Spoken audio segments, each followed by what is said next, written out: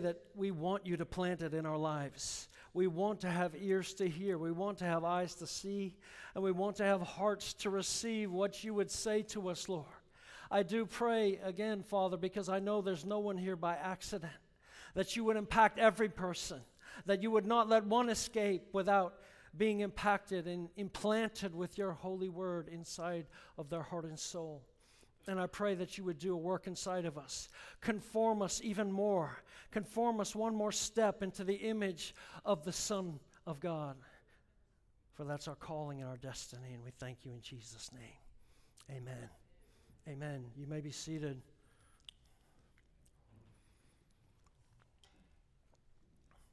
Sorry if I'm a little hoarse from worship.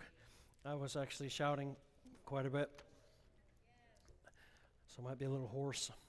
1 Corinthians chapter 3 is our beginning text, 1 Corinthians chapter 3. I want to speak about building on an eternal foundation. That's the title of the message today. One of the great spiritual truths that I've learned in my life, I learned from my builder. You go, how's that? When we were building our house, we had a builder that was pretty meticulous. And so we were getting excited when the process is going on. He's got the form boards up, if you've ever been through this process, for the foundation of the house to be laid. So I said, Blake, it must mean you're going to be pouring the concrete for the foundation really soon. He got the form boards up there. He said, no, not yet. He said, we still have several days left before we're going to pour concrete. I said, why? He said, because if you don't do the foundation right, you only have one shot at it, and you can never go back and do it again.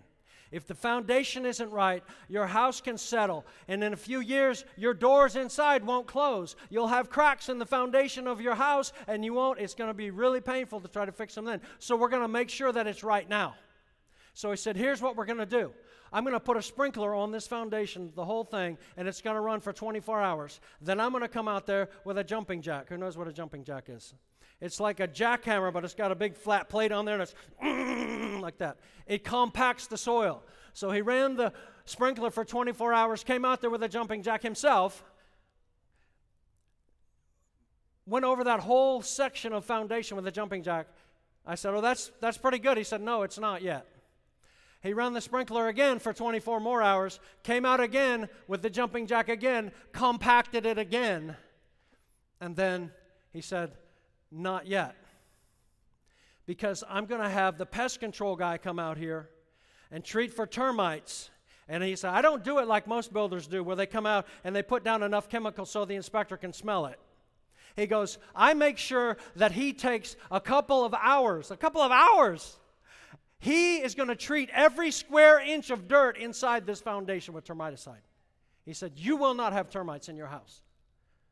I said, well, praise God. Got the foundation down, house is going up, it's in the framing stage. I'm in the house just talking to him about something or other. We met there.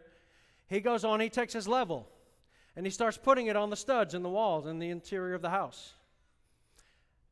And he's doing this, and he's doing this, and he's holding a straight edge on there. And then he just rears back, and boom! He starts kicking the studs out of the wall in the house. I'm like, dude, what are you doing? He said, they're not square and they're not right. And he goes and gets the framing guy, and he goes, fix that, it's not right. Here's the lesson that I learned from my builder. The unseen things in our construction are more important than the seen things.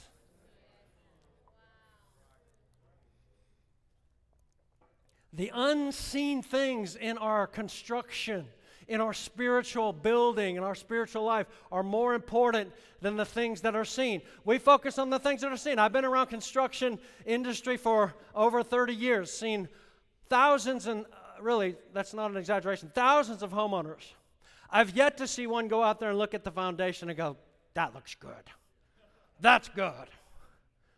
Even the framing. You know what they want to see?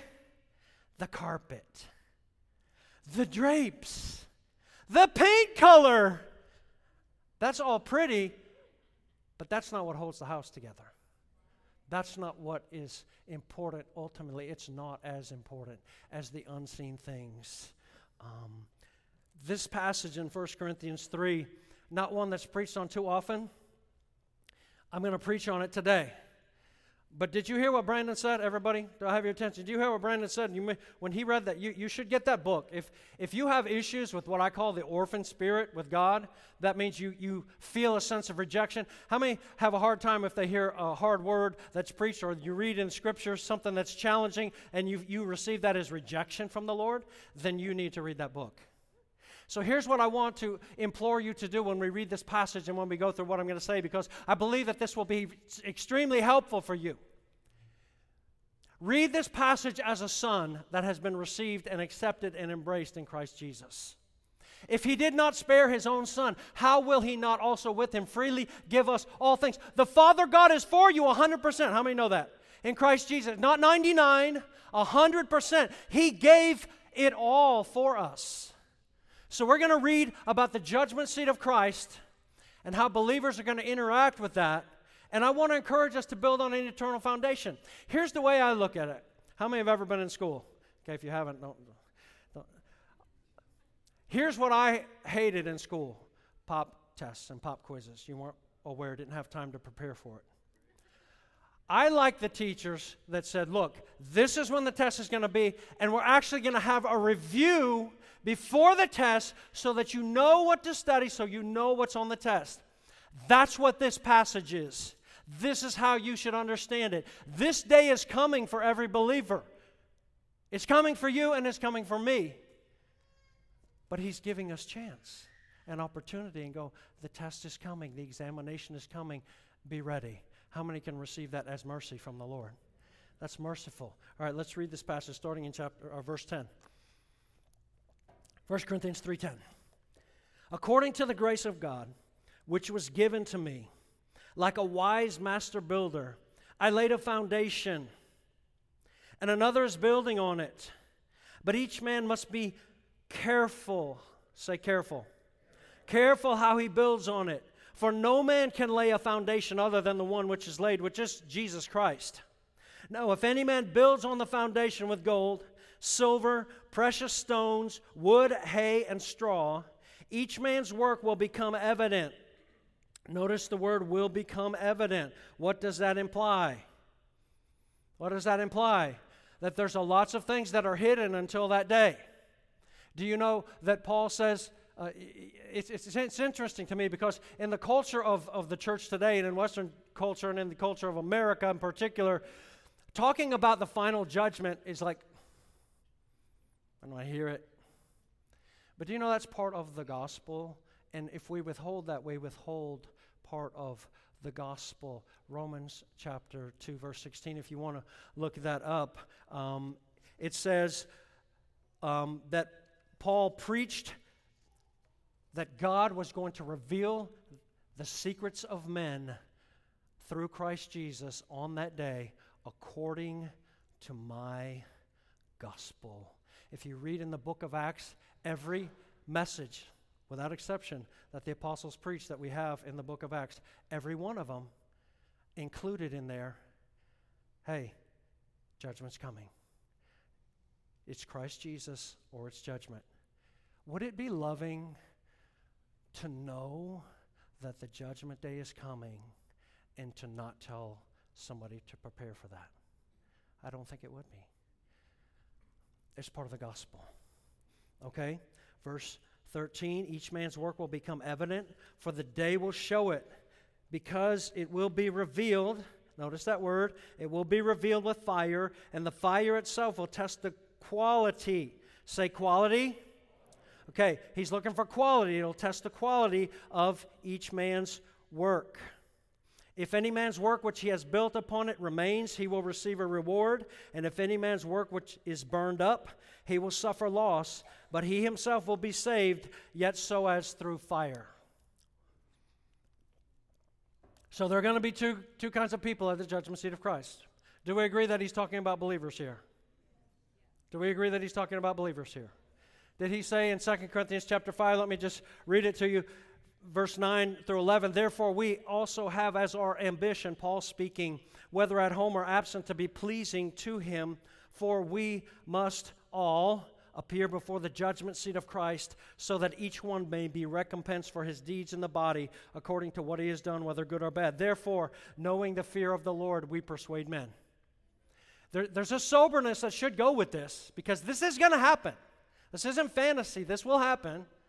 We're all going to have our lives examined before the Lord Jesus. Now, why, you say? Because here's the deal. He has lavished on us and provided for us so much, a huge reservoir of grace in Christ Jesus has He poured upon us. Huge! And He wants us, we're going to have to give account for that, because it's like giving us Fort Knox and saying, what did you do with it?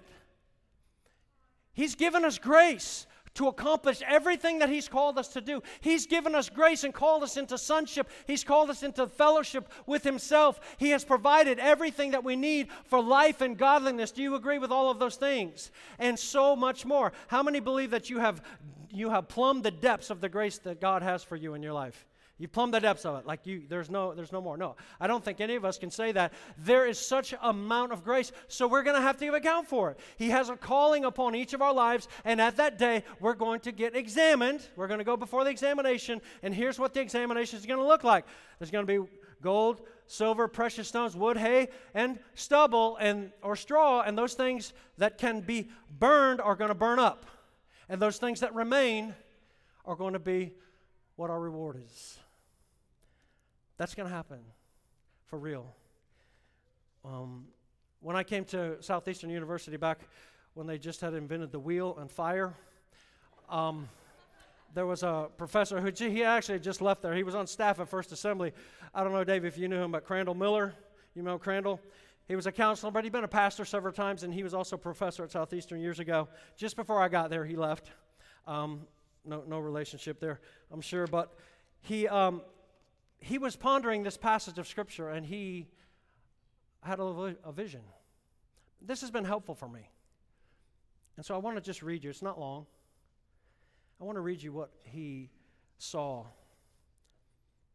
He said, I suddenly had a very vivid picture of being at the judgment seat of Christ. I stood in heaven watching as the works of others were brought out and piled up. They were then tested by fire. It all looked good for me because I had served God for many years, preached hundreds of times, served as a pastor, taught ministers in seminary, joined 3 churches, was baptized, had perfect attendance at Sunday school, and kept busy serving the Lord. Suddenly my name was called, and I stepped forward with confidence. They brought out my pile of works, he declared, and I noticed large holes in it and wondered why. Then the answer came. The holes are the things you should have done and didn't. I was devastated. Not everything was gold, silver, or precious stones. Wood, hay, and stubble were mixed in the pile. My perfect Sunday school attendance was fuel for the fire. Why was this not a good work, I questioned. My mom got this reward because she's the one who pushed me out of bed and took me. There were holes in my prayer life. Why? When I did anything other than God's perfect will, that work became wood and hay. There were instances when I should have worked, but instead I prayed, and when I should have prayed, but instead I worked. My preaching was flawed. I had taken credit at times when a service went well, even though I had been careless and not properly prepared. Things were not as I expected.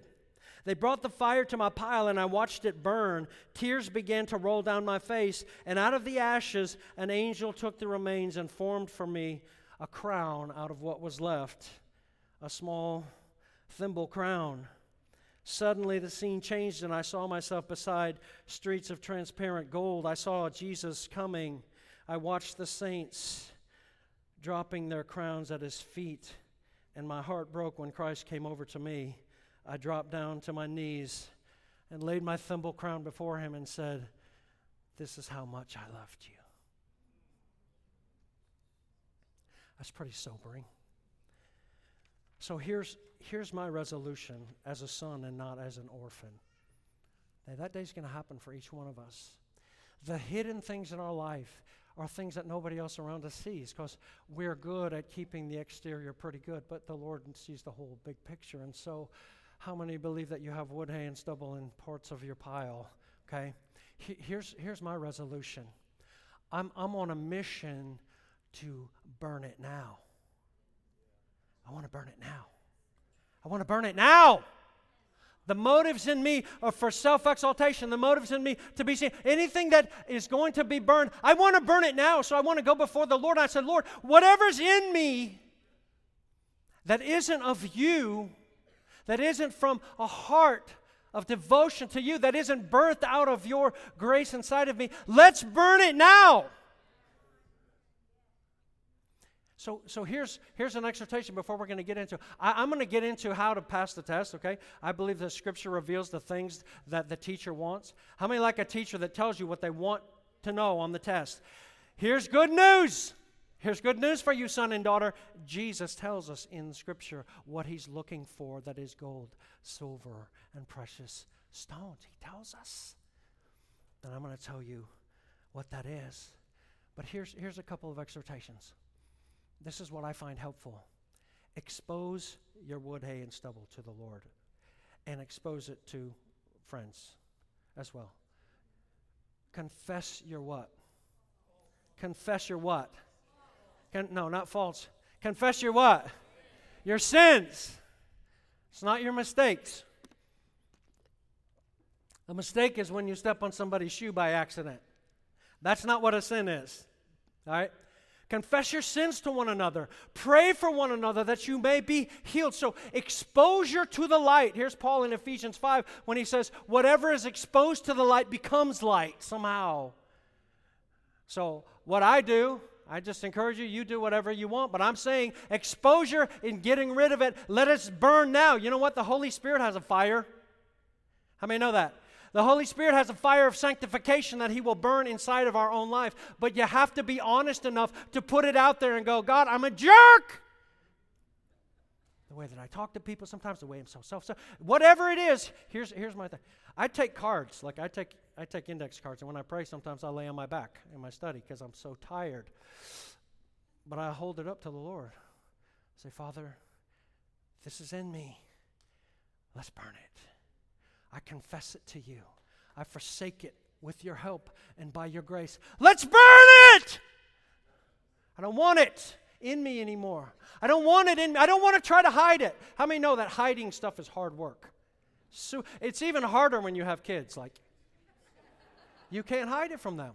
You get up and you're grumpy and you've got a bad attitude. They know it, you know. Other people come and you're, oh, hi, how are you? And your kids are like, who's this? So children are one of God's great sanctifying agents in our life, because they know. Then you look over and see them looking at you and you go, okay, God, back to the card again. The Father will help us to get the junk out of our lives. And let me tell you, there's things that keep coming up. Count it as the Father's mercy when He puts you in a situation where you stick your foot in your mouth and where you look like a jerk. Just count that as God's goodness and mercy to you. I just say, Father, thank you for showing me that now. Let's get that out now. I don't want to have to deal with it here in the 1 Corinthians 3 context. I'd rather deal with it now, and so I confess my sin before you if I need to. This is how we do it as community. We burn each other's stuff. We help burn each other's stuff. Hey, brother, can you pray with me? I've got this straw inside of me, like I can't seem to get it out. Can you help me? And even in the exposure of that, it helps us. Can I exhort us? Like, listen to me. I guarantee you, it's better to get it out now. It's better to come clean now. Here's what I tell people. Like, some people get into a thing. It started in the garden where they're hiding from God, as if He didn't know what happened. Where are you? We're hiding. Why are you hiding? We sin. Don't hide. That's too hard. Here's a word of wisdom for you. It doesn't matter who knows. It doesn't matter who knows. Your stuff in your life, it doesn't matter who knows.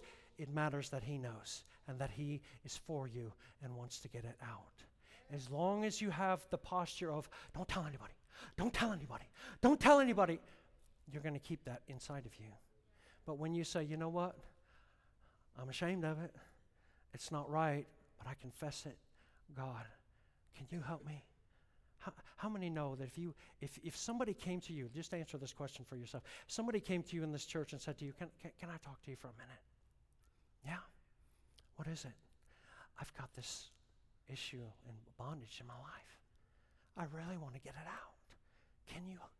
Would you pray with me? How many would feel like, oh, of course I will? How many would relate and go, yeah, I've had stuff like that in me too. This is God. How many would feel that way? This is community where we help each other. I'm not saying if you're a man and you're dealing with lust at a particular one, you don't go to a woman for that. Okay, use a little bit of common sense here. Okay, but what I'm saying is, go to the men's group, go to these brothers, say, I'm struggling with porn. Like I can't seem to break free of it. Will you pray with me? Will you help me? Will you make me accountable? Burn it now. Burn it now. Burn it now. Burn it. So here's my premise and what I want to talk about. I believe that if we live, listen to me carefully here. If we live for what Jesus died for,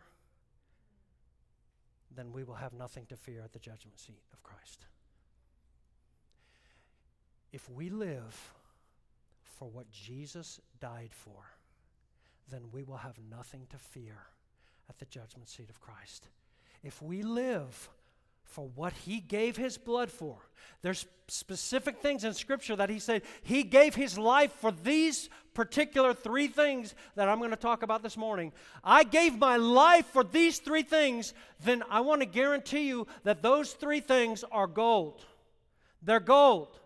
He is all in on that, and that's not going to be a wasted life. That's not going to be something that's going to be burned. That's going to be something that has eternity in it, because what Jesus gave His life for are the things that He values most deeply, I want to suggest to you. And so what I want us to do today is, if we need to have a readjustment of focus in our own lives as far as what our priorities are, then let's get that now.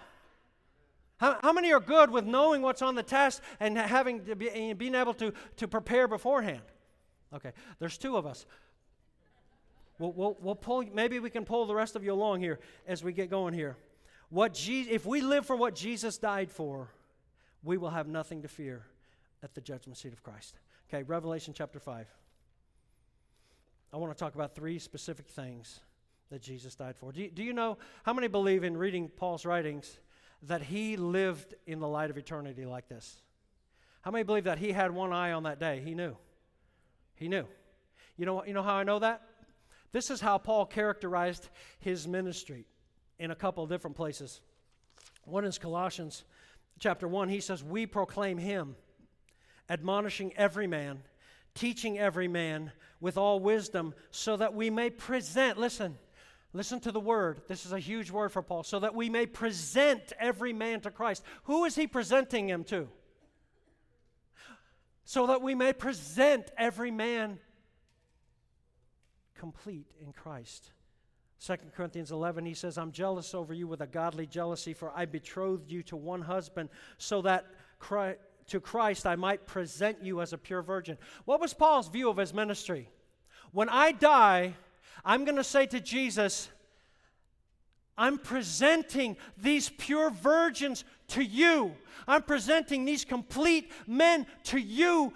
He had a view of his ministry being fulfilled when he could present to Jesus what he wanted and what his heart desired. Are you with me? Are you with me? Do you know that on that day we're going to present to Him what our life was, the compendium of it? How many are glad that you have a chance to refocus if we need to? Okay, let's just go there. Revelation chapter 5. I never tire of reading this passage. I saw in the right hand of Him who sat on the throne a book written inside and on the back and sealed up with 7 seals. And I saw a strong angel proclaiming with a loud voice, who's worthy to open the book and break its seals? And no one in heaven or on the earth or under the earth was able to open the book or to look into it. And I began to weep greatly because no one was found worthy to open the book or to look into it. And one of the elders said to me, "Stop weeping.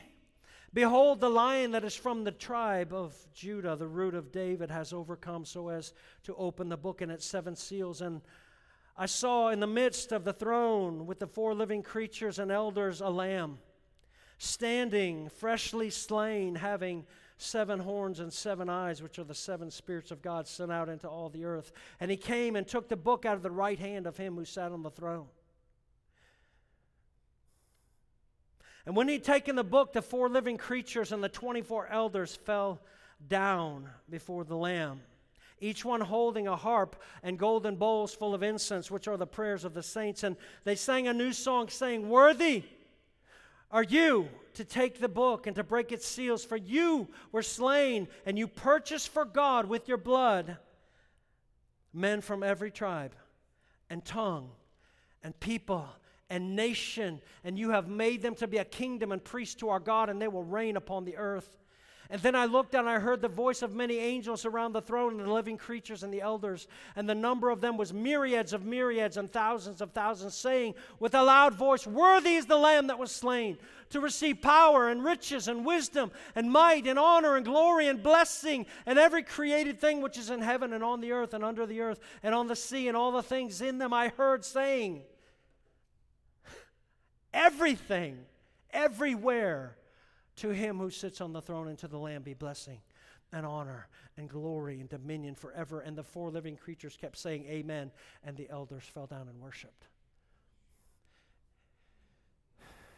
If we could breathe some of this air for real, in heaven, the weight of the worthiness of the Lamb of God, when he's on the scene, sucks all of the air out of the room, and all of the devotion and all of the affection of every being that has ever lived in heaven, earth, and under the earth is poured out to him in worship. You don't have to encourage anybody to worship in heaven. There is such a weight of his worthiness, such a greatness of the gravity of who he is, that he draws all attention. It's like the black hole in space. The gravity is so great, not even light can escape from it. That's who Jesus is. His worthiness is so amazing. I remember an encounter I had with this passage of Scripture when I was sitting at my desk years ago that changed the course of how I thought about my life, because my theology in those days was basically the Christian life is about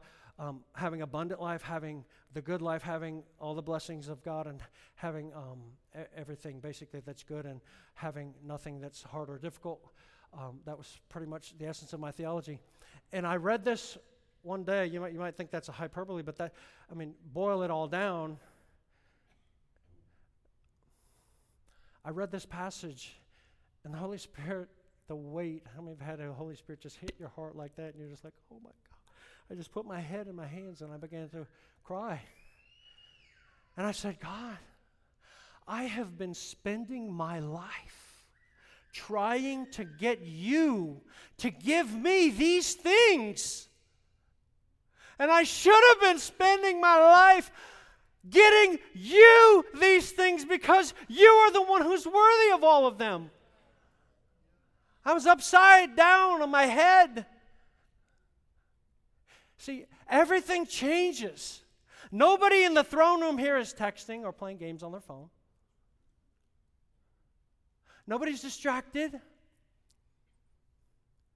because the weight of his worthiness, the gravity of his greatness, of who he is just all-consuming. You know what that tells me? This is the cry of my heart. I hope you can hear it as a cry. God, we only taste such a little bit and feel such a little bit of the greatness of who you are and of your worthiness, or we couldn't live like we live. We're so easily distracted and enamored by trivial things that have no meaning at all, zero. Our culture, can I just say it in love? Our culture is obsessed with the trivial. Obsessed with it. Our devices are trivial. We're obsessed with the trivial. And heaven is filled with the real and with what is full of worth and weight. You know, the Hebrew word for glory is the word kavod, which means heavy. You put God in a scale. It's like putting a boulder against a pencil. Boom! Everything else is gone. Here's the deal. We don't see the triviality of what we're obsessed with because we don't feel the weight of who He is. We taste it. We feel it sometimes in worship. We feel the weight of that. But like it's fleeting. How many are with me in this? This is the longing of my heart. Like, Father, can you somehow in our lives and in our church and in our body, can you come with your weightiness so that we are not so easily distracted with trivial, stupid stuff?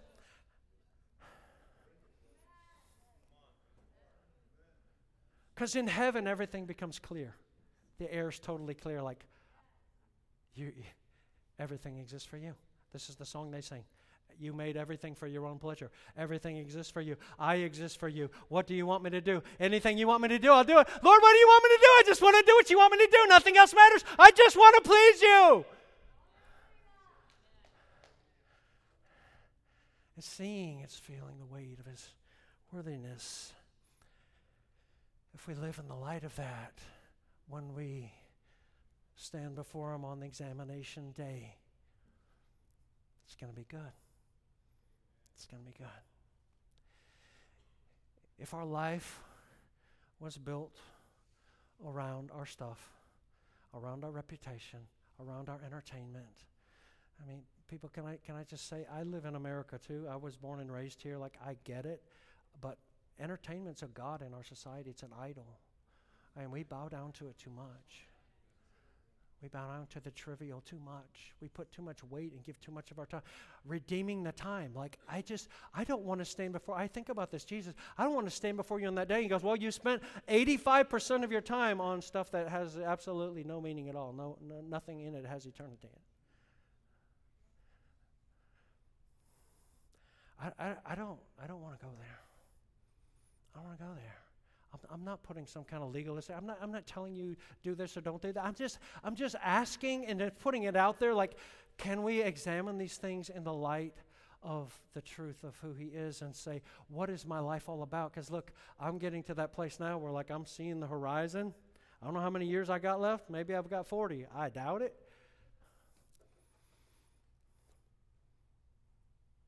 But you know what? Even if you're young and you got 50 years, that's nothing. What's going to matter on that day is whether we can say, and He says to us, well done. You did what I wanted you to do. You spent your life well. You showed my worth and my worthiness by the choices that you made every single day. You showed that I was your treasure, not something else.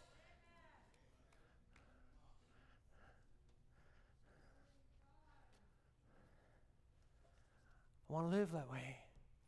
You know what? I need your help. We need to have a culture that treasures Jesus. That treasures Him. I don't mean likes Him. Because you see the way heaven is here? Everything is revolving around Him. Like if you like small doses of Jesus, then you're not going to like heaven. Just give me a small dose on Sunday morning, I'm good. Let me go back to my life and I'll get... That's not what heaven is. The weight of His worthiness is so magnificent and heavy that everything circles around Him, and it rightly should. Because everything that was ever created was made for His pleasure. The gospel, may I tell you, we get included in it and it's so glorious, but it's not about us. The gospel is about Him. And He purchased with His blood for God men, women from every tribe, every tongue, every nation, every ethnicity. Since His heart goes out after those that He has chosen, let our hearts connect with His heart and go out after what He has chosen. Let's go. Let's go. Let's connect with the heart. Can I say, He wants people, but He's not just talking about a conversion experience, saying just get somebody to pray the prayer with me. I knew a guy one time who was an evangelist, and he's like, I can get 40 people every day to pray the prayer. I'm like, okay, where's the disconnect? Like this isn't what, making what? All authority is given to me in heaven and earth. Go therefore, and what? Make disciples of all nations, baptizing them in the name of the Father, the Son, and the Holy Spirit. And then what? Teaching them the doctrine. No. Teaching them to obey everything that I commanded you. There's a huge gap between teaching them the doctrine and teaching them to obey all that I've commanded. There's a huge gap. And that's the gap between nominal Christianity and discipleship. But you know what? Can I tell you something? It's difficult. Discipleship is difficult in a culture dominated by feeling. Because the cross never feels good. Cross never feels good. If you want to be my disciple, take up your pillow and blanket and follow me. It really won't be too hard, I promise you. I'll give you a teddy bear too. Jesus teddy bears. I've been in meetings where they give out Jesus teddy bears, right? No, take up your cross, which is the instrument of. When he said that to the disciples, they had no idea of wearing a necklace with a cross around it. They had no idea of having a Bible stamp with a little cross on it. Like, their idea of a cross was they saw people along the road that the Romans had crucified and nailed up and let them die there because they were rebels against the Roman Empire. And when he said, take up your cross and follow me, you can better believe his disciples went, what? Yeah, you have to take it up every day. The place of execution. See, because death, we follow in the footsteps of the Master. Death is where life is released. That's what Paul said. In our ministry, come on, everybody aspires to ministry. Oh, this is glorious. They never taught this in Bible school. Death works in us so that life may work in you. That's the trade-off. If you're wanting to go into ministry, you're choosing to die. So that his resurrection life can somehow come out of your donkey's body.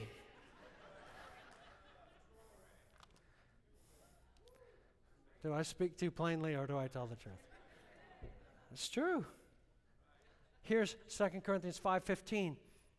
He died for all so that, purpose, they who live might no longer live for themselves, but for him who died and rose again on their behalf. Jesus wants disciples. See, obedience is not optional, and grace is not a pass for disobedience. Can I say that again? Obedience is not optional, and grace is not a pass for disobedience. Here's what grace is. Please hear my heart. Listen to my heart. I'm no legalist, very far from it. But let me tell you something. The gospel is grace from beginning to end. Here's how the gospel begins. I could never do it, but he did it. But it doesn't end there. I still could never do it, and he does it in me still. The gospel is repugnant to the natural man for one reason, in that it's the most humiliating, in a sense, humbling message of, like, we're not adequate. Dude, as Americans, we want to be adequate. We're not. Even Paul himself, who went to the third heaven, he was pretty good. How many believe Paul had a good resume? How many would put your resume against Paul's right now? 2 Corinthians chapter 3. We do not count ourselves adequate for anything. Nothing. But our adequacy is from God. You know why He intended the gospel to be that way? It's a gospel of grace. It's because whatever is accomplished through you and through me, everybody, at least in heaven, knows He did it. He did it. It's not you. This is why it's so foolish, the culture of celebrity junk that we have in ministry. It's stupid. Because the reality is, everything is a gift. Like Paul asked the Corinthians, what do you have that you didn't receive? Answer, nothing.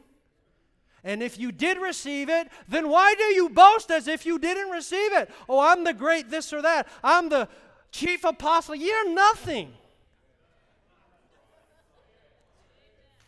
Paul said in 1 Corinthians chapter 3 of himself and Apollos, again, Paul, I planted, Apollos watered. It's God who gave the increase. For we are nothing. Paul said it of himself. We're nothing.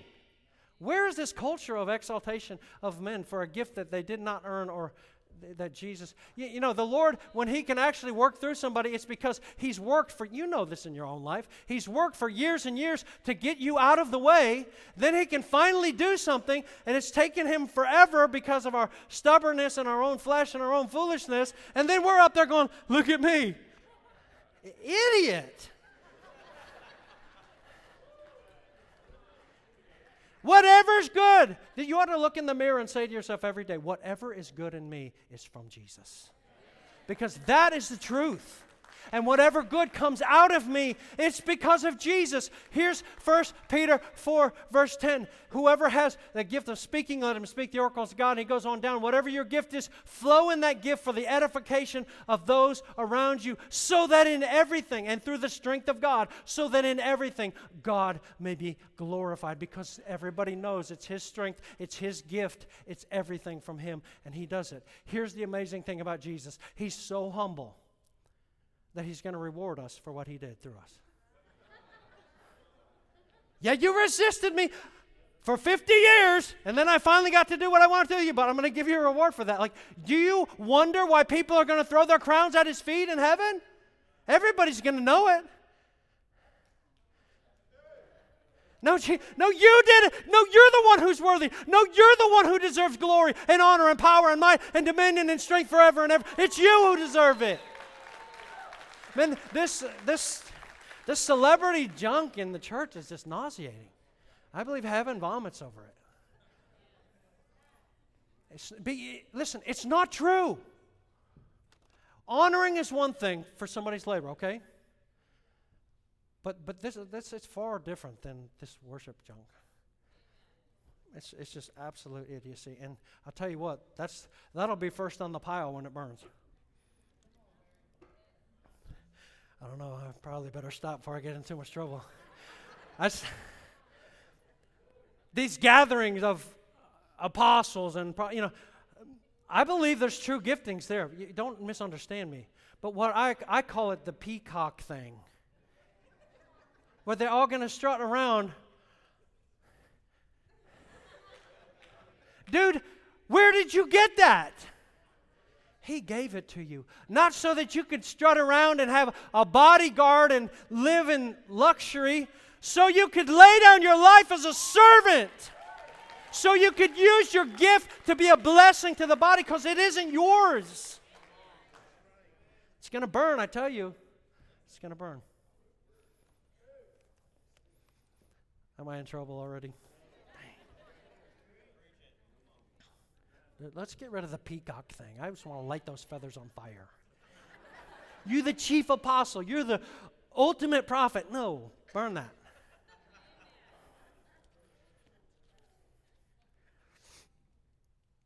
So how do we connect? Jesus has a heart for the people that He's called. Verse 9 we read in Revelation 5. You purchased for God with your blood men from every tribe and tongue and kindred and nation. So let me just give you 5 quick suggestions on how to connect with that. So again, don't forget what we're talking about. I'm talking about building our life in such a way that the building that we build is not going to burn on the day of judgment. First of all, be a disciple yourself. Here's our problem in church so often. We become familiar with the words of Scripture, but we don't do them. We don't apply them to our life. It takes a fight to do that. Because if we can quote the verse, then we've got it. And the Lord says, yeah, but where is it in your life? See, I can quote 1 John 3:16. It says, by this we know love, that He laid down His life for us, and we ought also to lay down our lives for one another. But He's like, not impressed with my memory.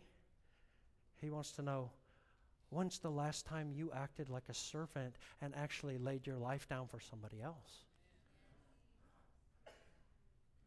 This is a problem in relationships so often. You know, my wife and I, we had her mom live with us for 15 years, and my mom after that lived with us for 8 years. So we had mother-in-laws in the house for 23 straight years. How many groaned out there when you... So there were some challenges, honestly. I mean, we loved them, but it was some difficulties. So on one occasion, and I asked my wife if it was okay if I shared this, because I wouldn't do it otherwise. For all you ladies out there that are feeling like, you better have asked her, I did. So my mom had some ways about her. She's with Jesus now, and all of those ways are gone.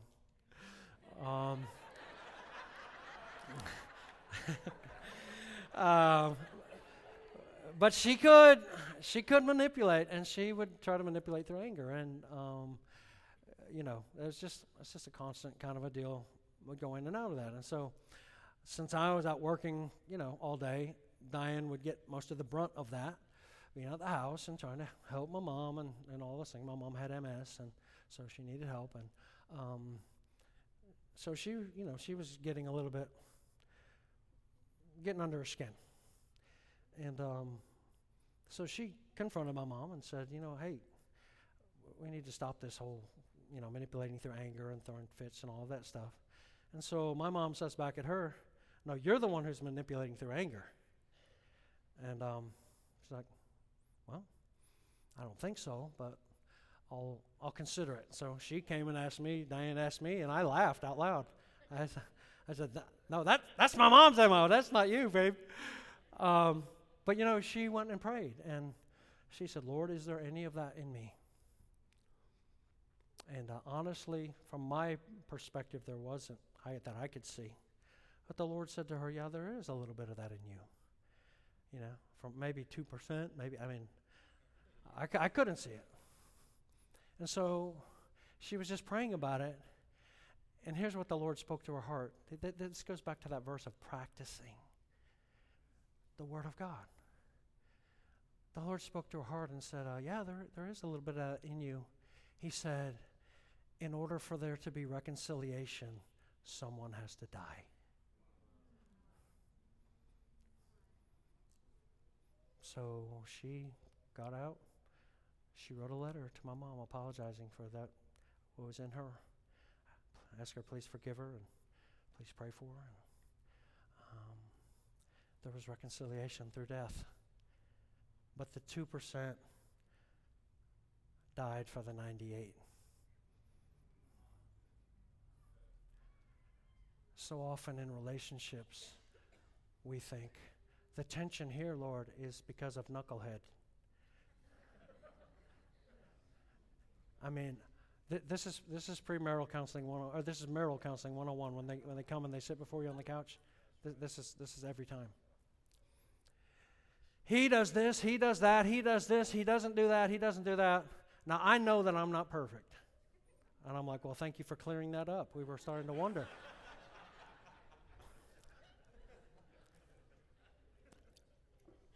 But at the end of the day, for reconciliation to happen, somebody has got to die. Humble yourself. Yeah, but Lord, I'm only 2%. Like, that's not fair. And He answers, it wasn't fair when I went to the cross because I had 0% fault. but I still died for your reconciliation. Can you follow me? That's why he said, love is laying down your life. He said we ought to do it. Okay, so folks, let's just talk about this one example. Like in this room, can we honestly say before the Lord, yes, God, I lay down my life for my brothers and sisters. I do it. And I don't think we'd see a lot of hands. But here's what I'm saying. We could throw that verse out. We could quote that verse. But here's the deal. Are we disciples? Are we obeying? Are we getting before the Lord and going, God, this seems so ludicrous to me, like this is a violation of it. He's like, it's okay. Can we lay down our lives? See, there's all kinds of scripture like that. Jesus calls us to be disciples. You know, at the end of the Sermon on the Mount, right? Matthew chapter 7, starting verse 24. Here's the parable that Jesus gives after all of that beautiful, magnificent teaching of the Sermon on the Mount. We're like, oh man, that was so good. I love it. He's like, wait. I want to tell you something. Here's a wise man. He builds his house upon the rock. When the winds come, the rains descend, and the floods come, his house stands. Here's a fool. He builds the same house, but he builds it on the sand. And when the rains come, the floods descend, that house is collapsed. What's the difference, Jesus said?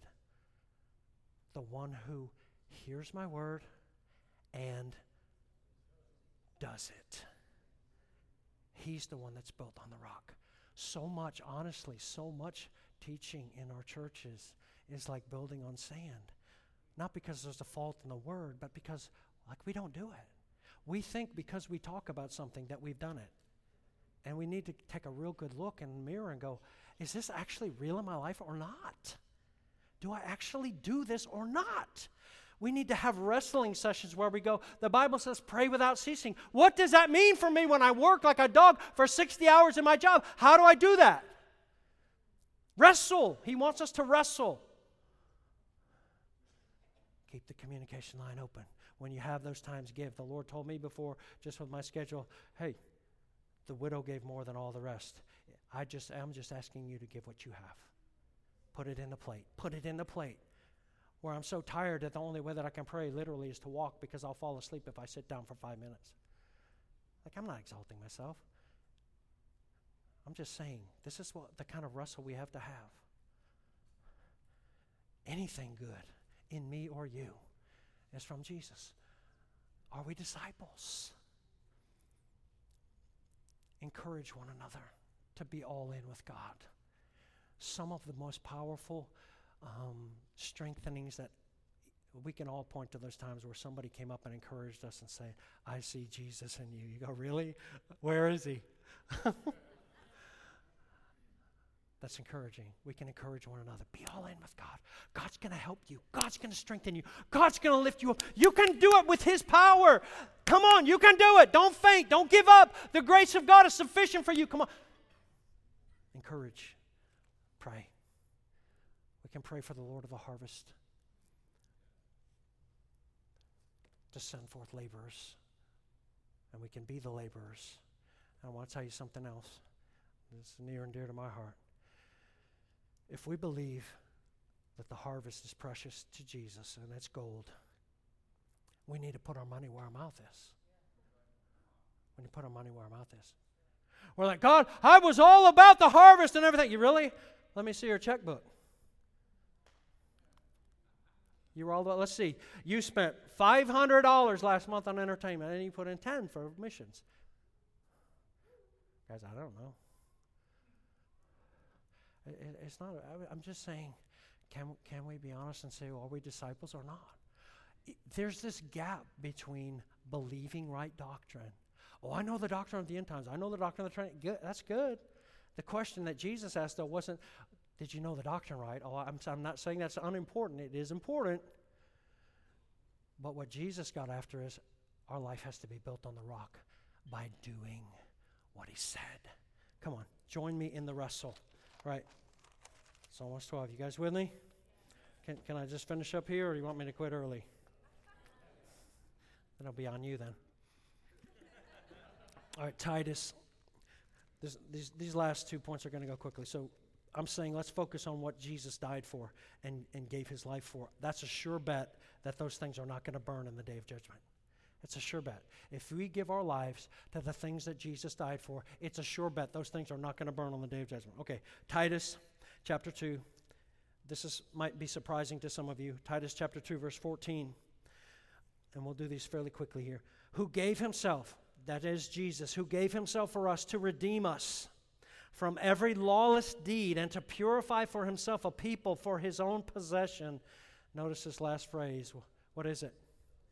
Zealous for good works.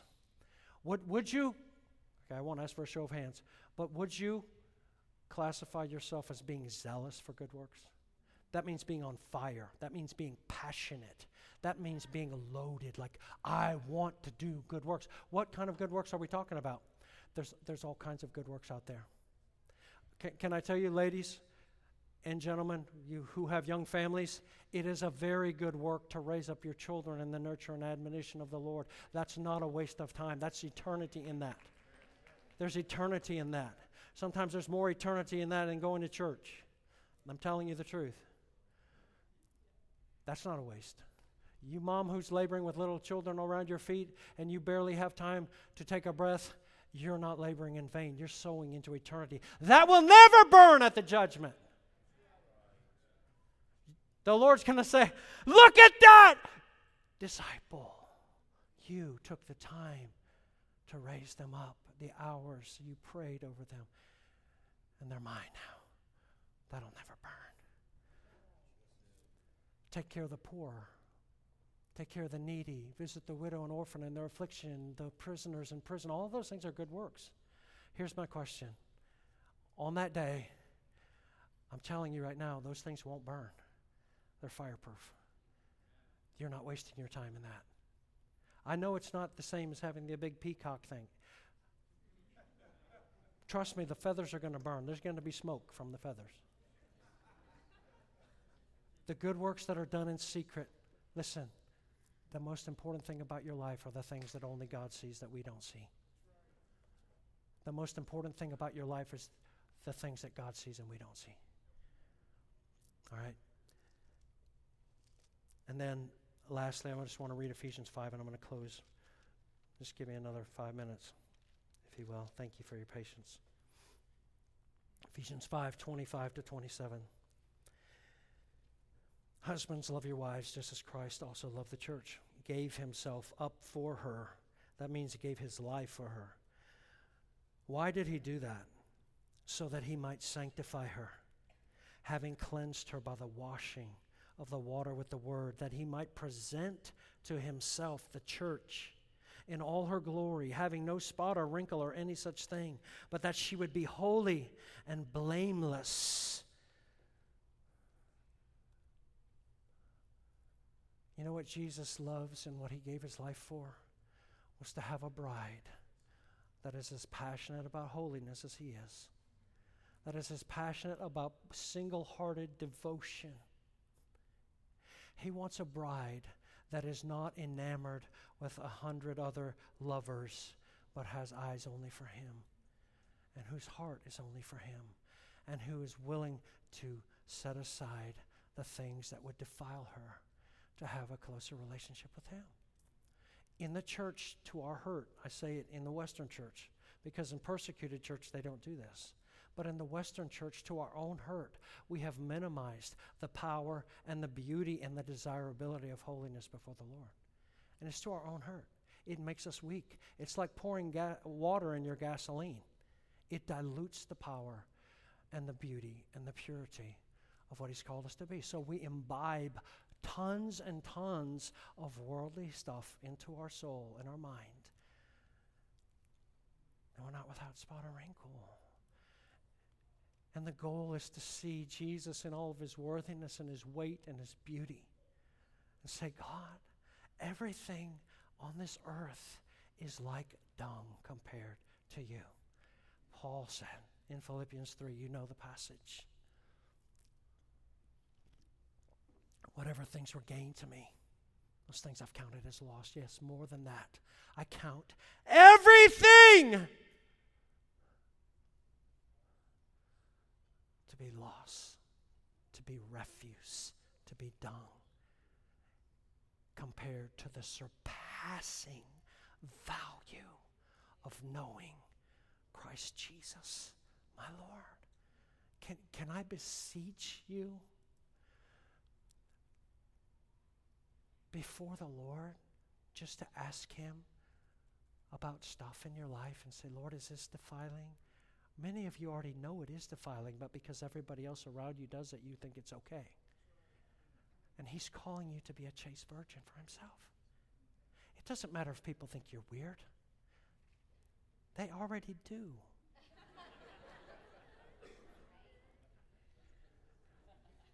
What matters is what He sees. What matters is what He sees. Who will join with me and say, God, make me a chaste virgin, beautiful in your sight? Come on, lift your hands if you want that. Lord, examine us. Father, we thank you for the grace that you have given us, such mercy to show us the test is coming. But I thank you so much more that your Father heart and your great grace has been given to us to examine ourselves now. For your word says that if we would examine ourselves, we would not be judged. And so, Father, I pray that you would give us grace to be honest and to examine ourselves and to have a passion and a fire to get rid of the junk out of our lives that would burn on that day, so that when we stand before you, there will be no shame, nothing to be ashamed of. But what we have amassed and what we have built on is a foundation that is sure and solid and will last forever, and that will glorify you. And Lord, that the accumulation of our life and our life's choices before you would be a loud shout saying, worthy are you! Worthy are you! You're worthy of my every breath. You're worthy of all of my energy. You're worthy of all of my money. You're worthy of all of my affection. You're worthy! And I gladly give you everything because it says nothing compared to the value of knowing who you are. Give us that heart. Awaken in us the bride's heart, Lord. Awaken in us the bride's eyes that only have eyes for you. Awaken inside of us the heart that cries and pines, not for more entertainment, but for you.